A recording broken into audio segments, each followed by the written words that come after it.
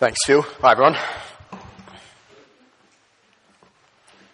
Thanks to those who said hi back. That was quite nice.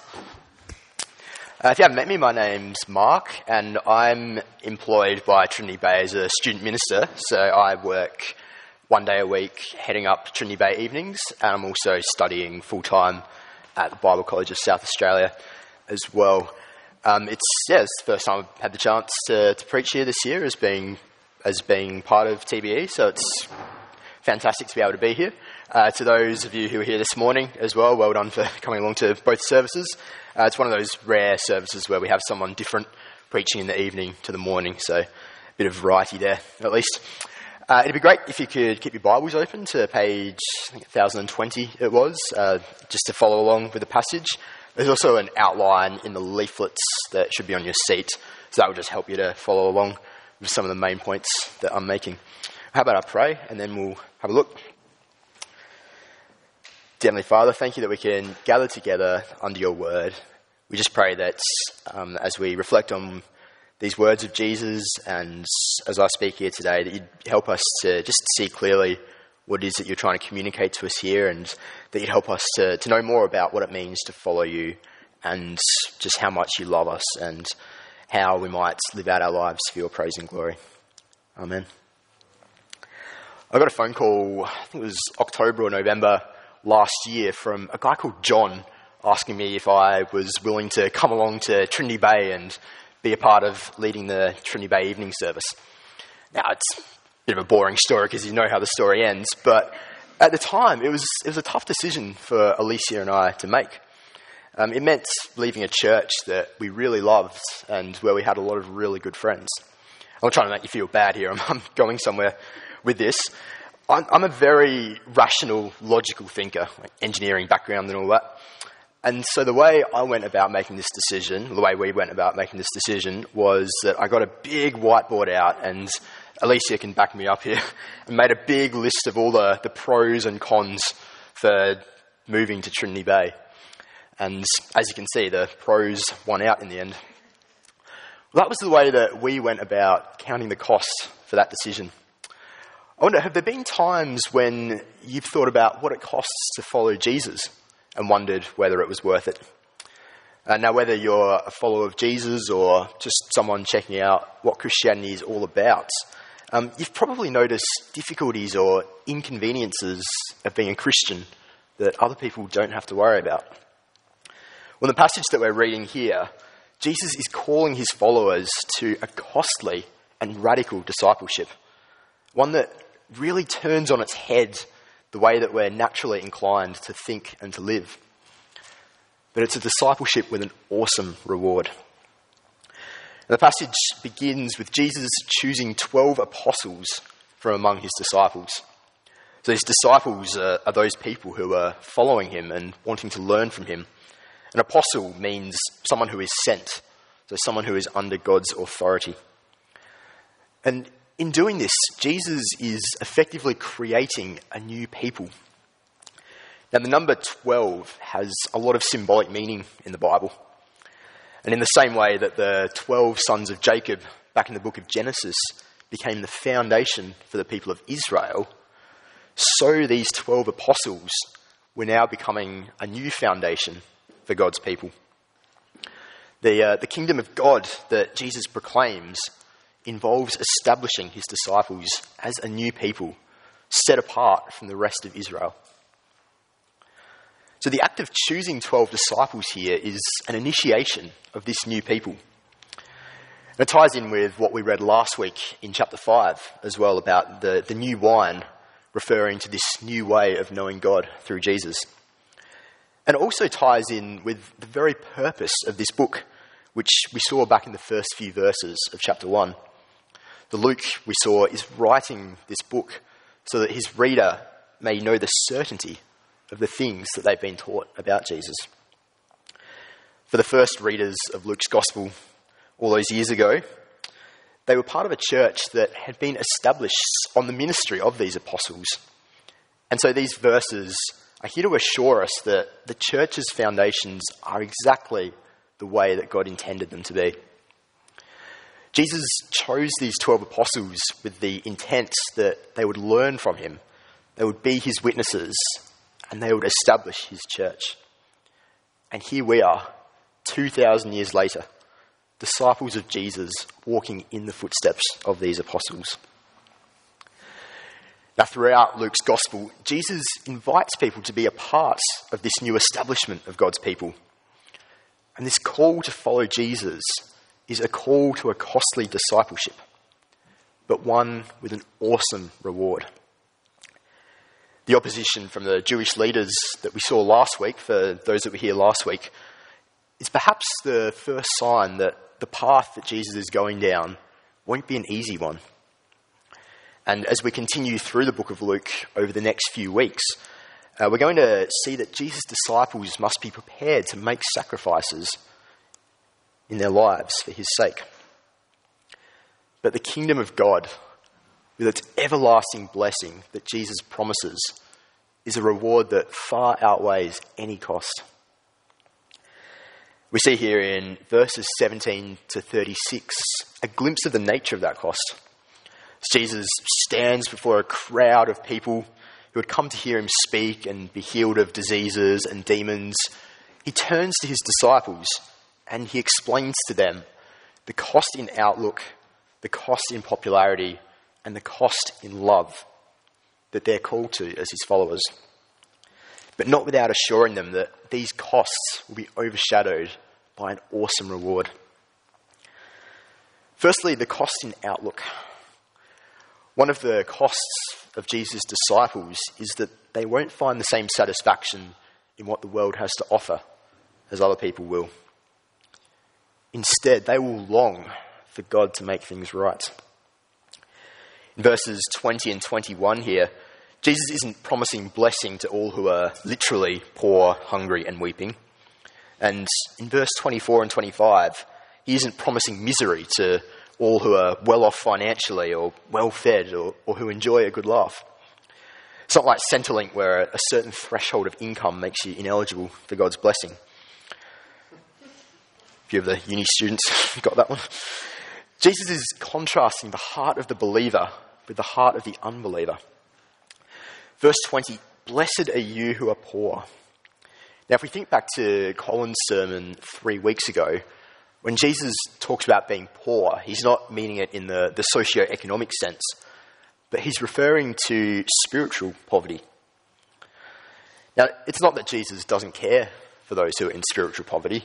I think that as we read through Luke's gospel and all of the other gospel accounts of Jesus' life, we see that very clearly that Jesus cares very much for those who are physically poor and physically weeping.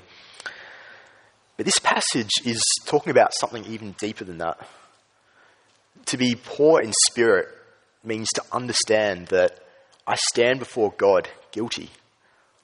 I deserve his judgment, and I rely on his mercy. So, how are these spiritually poor people blessed? Well, yours is the kingdom of heaven, Jesus says. This kingdom that Jesus is bringing about belongs to those who recognize that they can't make things right between them and God on their own. But they know that God has provided a way through Jesus for them to be made right with him. Blessed are you who hunger and weep. Now, this isn't referring to just any grief, but sadness at the world's rebellion against God and the suffering and evil that we see around us, which results. It's the natural emotion of someone who is aware of their own spiritual poverty as they survey the world around them and see the broken relationship between God and humanity. And it's accompanied by a hungering for God's righteousness to prevail over evil. Now, regardless of whether you'd consider yourself a Christian or not, I think we all have those moments where we grieve at the state that the world is in. You see things on the news pretty much every night that just make you wonder how the world got to where it is. And for anyone who has accepted Jesus as the king of their life, I think this grief at the state of the world goes beyond that even. We're not just grieved by things that bring pain to humanity in general, but we're grieved by anything in the world that we know is displeasing to God, even things that other people might enjoy. One of the things I find really hard as a follower of Jesus is when friends of mine who aren't Christian are having a laugh at how drunk they got on the weekend or other stuff that they've been doing, and just wondering, just seeing that relational gap between them and God.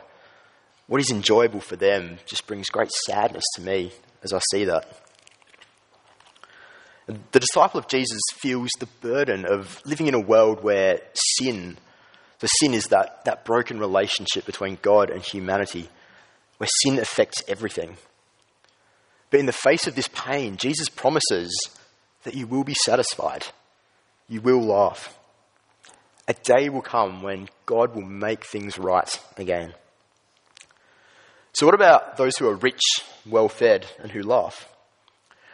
Well, it's a contrast between the person who is desperate for what only Jesus can provide and the person not wanting anything more than what the present world has to offer. The rich person here is the one who relies on riches rather than on God. And it's in stark contrast to the dependence and the spiritual poverty of the disciple who knows that he needs God's mercy. The well-fed person has all he wants. He has no need to hunger for righteousness. The one who laughs refers to someone who lives only to enjoy the present. Jesus is saying this person has settled for a temporary pleasure that pales in comparison with the everlasting blessing that awaits the faithful disciple. I remember chatting to a guy that I did uni with. He was a really, really good guy. He told me that he just felt no need to explore Christianity. He had no sense that he needed anything more than what life had already provided him with. I'm sure you know people that are in the same boat as that. Maybe that's where you're at now. Things are going pretty well in life and you don't see any real need for Jesus. Well, Jesus is saying here that the pleasures of this life are short-lived. There is a greater, longer-lasting richness that he's calling us to. A reward that will satisfy us so much more than this world ever could.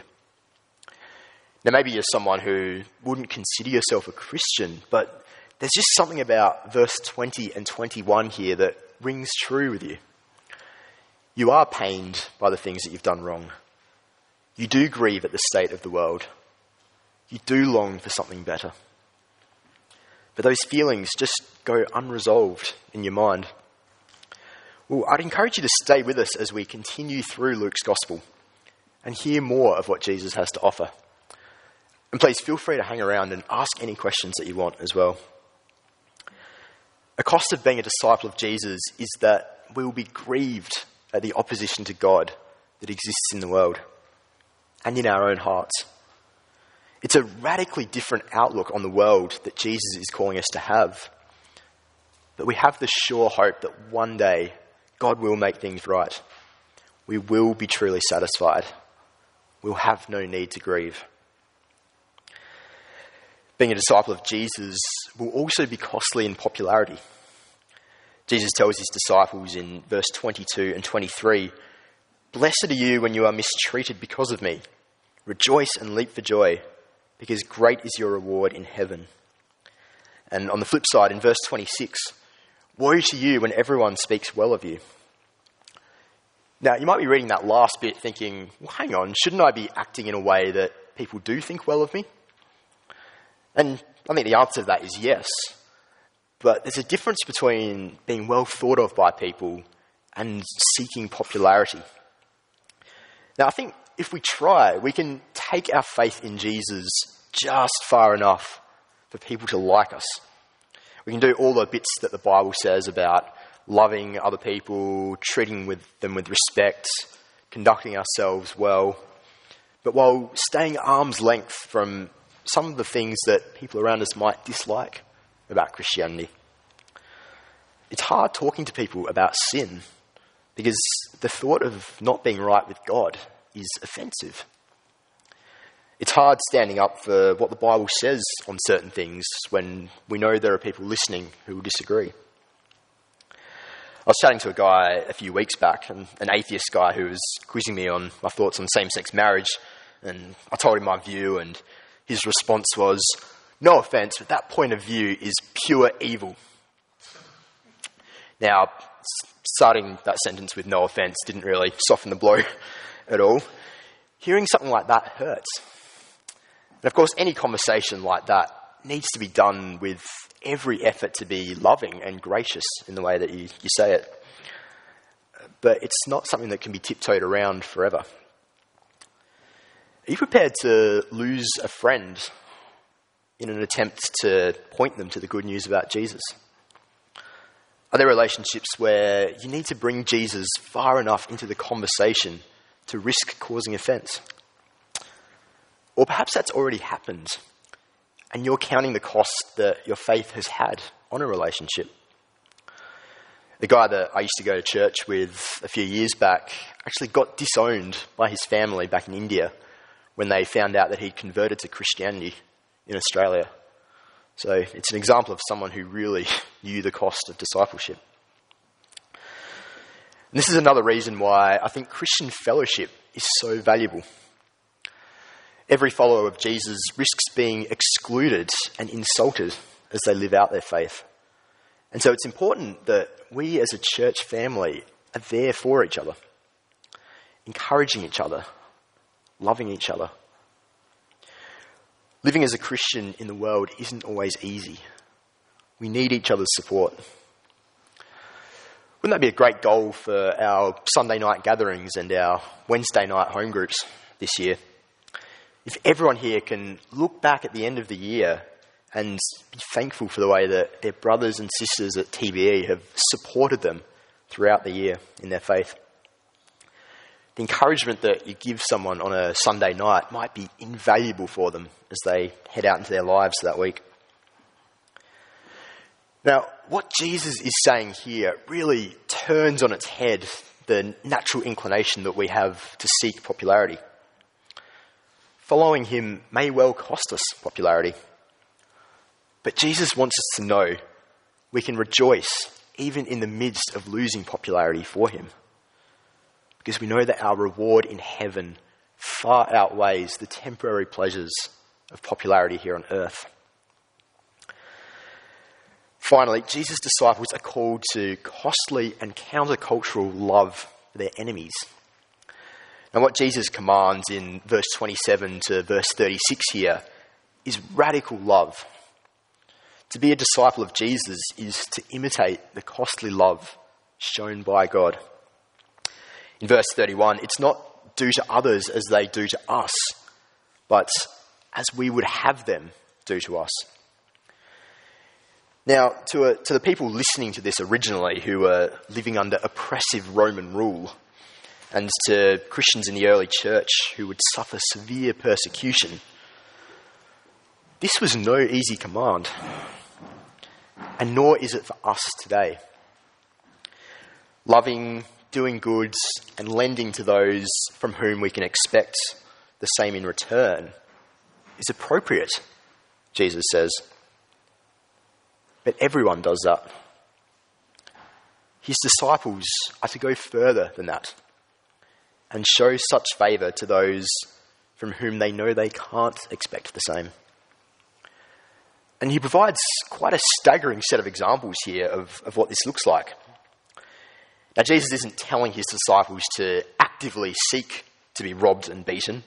We're not literally supposed to respond to getting punched by pointing out other body parts of ours that the person can then punch as well. I think Jesus expects some discernment on our part. The point is that we're not in any way to allow sin to dictate the way that we respond to the sin of our enemies. And even more than that, we're called to pray for and seek the good of those who oppose us. Now, we're not to leave our front doors open and our bank cards lying around with the PIN number on it so that people can freely take from us. but we should be willing to be deprived where love demands. Who are your enemies? Who are the people who have intentionally sinned or who are sinning against you?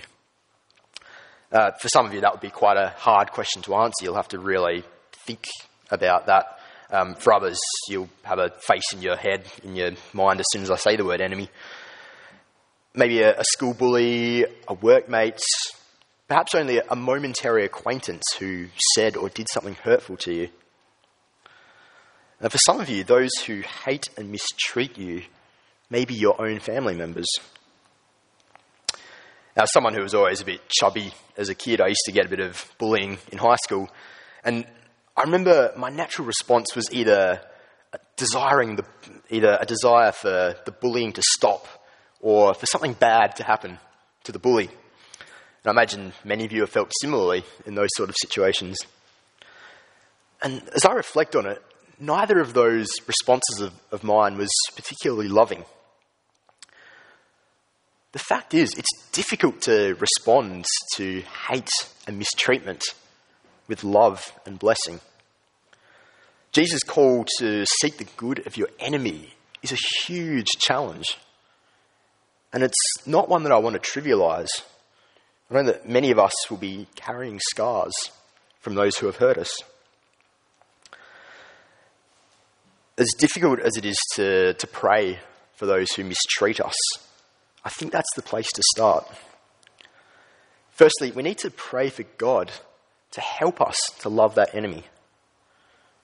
Loving someone who hates us, it's not just something we can decide to do. We need God's help to move our heart in that direction by His Spirit.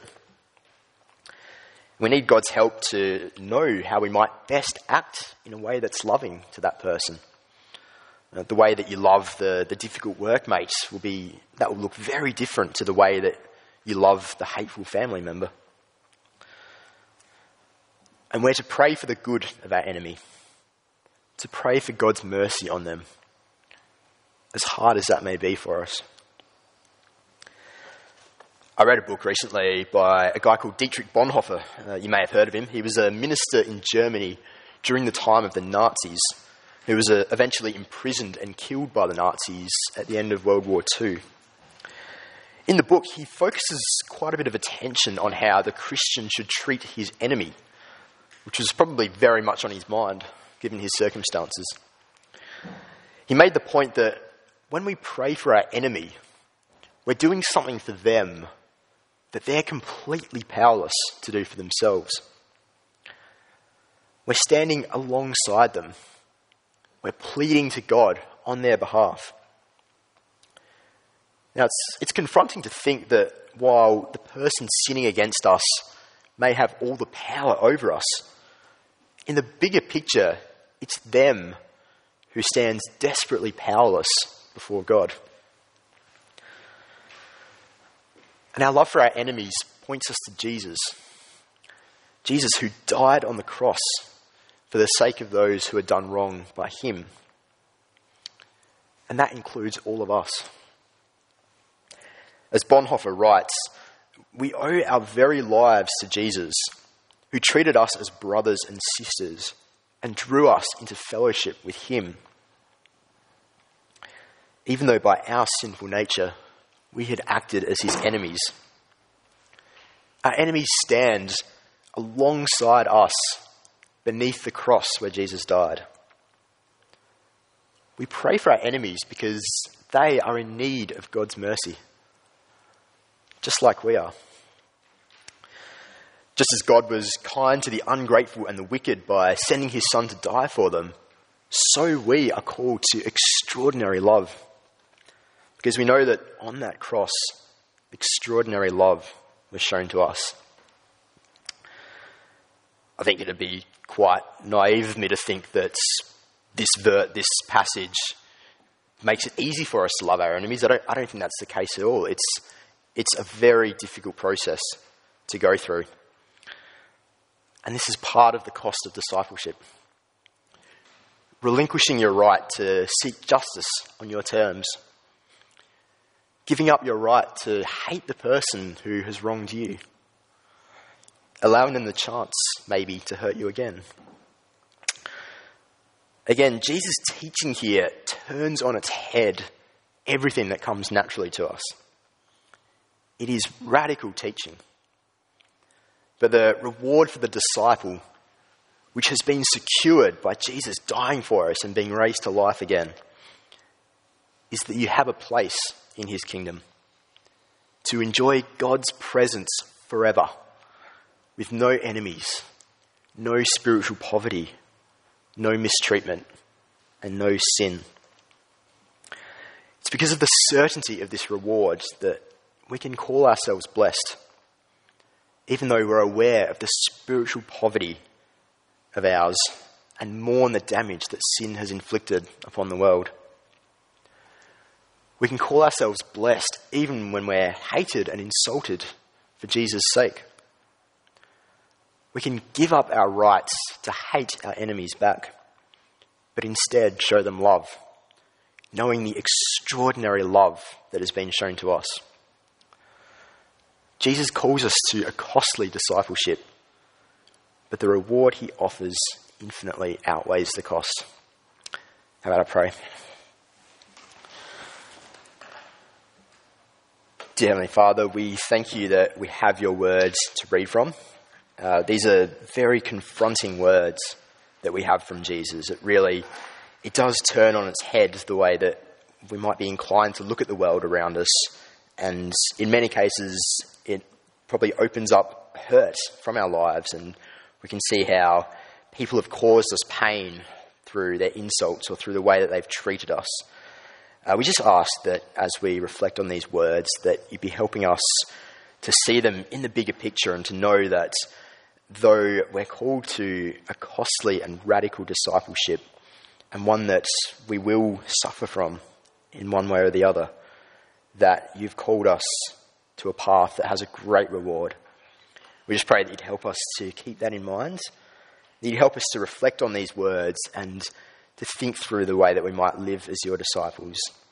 We thank you for Jesus. We thank you for his sacrifice for us. We thank you that we have the hope of this sure reward through him. And we just pray that you'd help us to remember that at all times as we live out our lives for you. In Jesus' name, amen.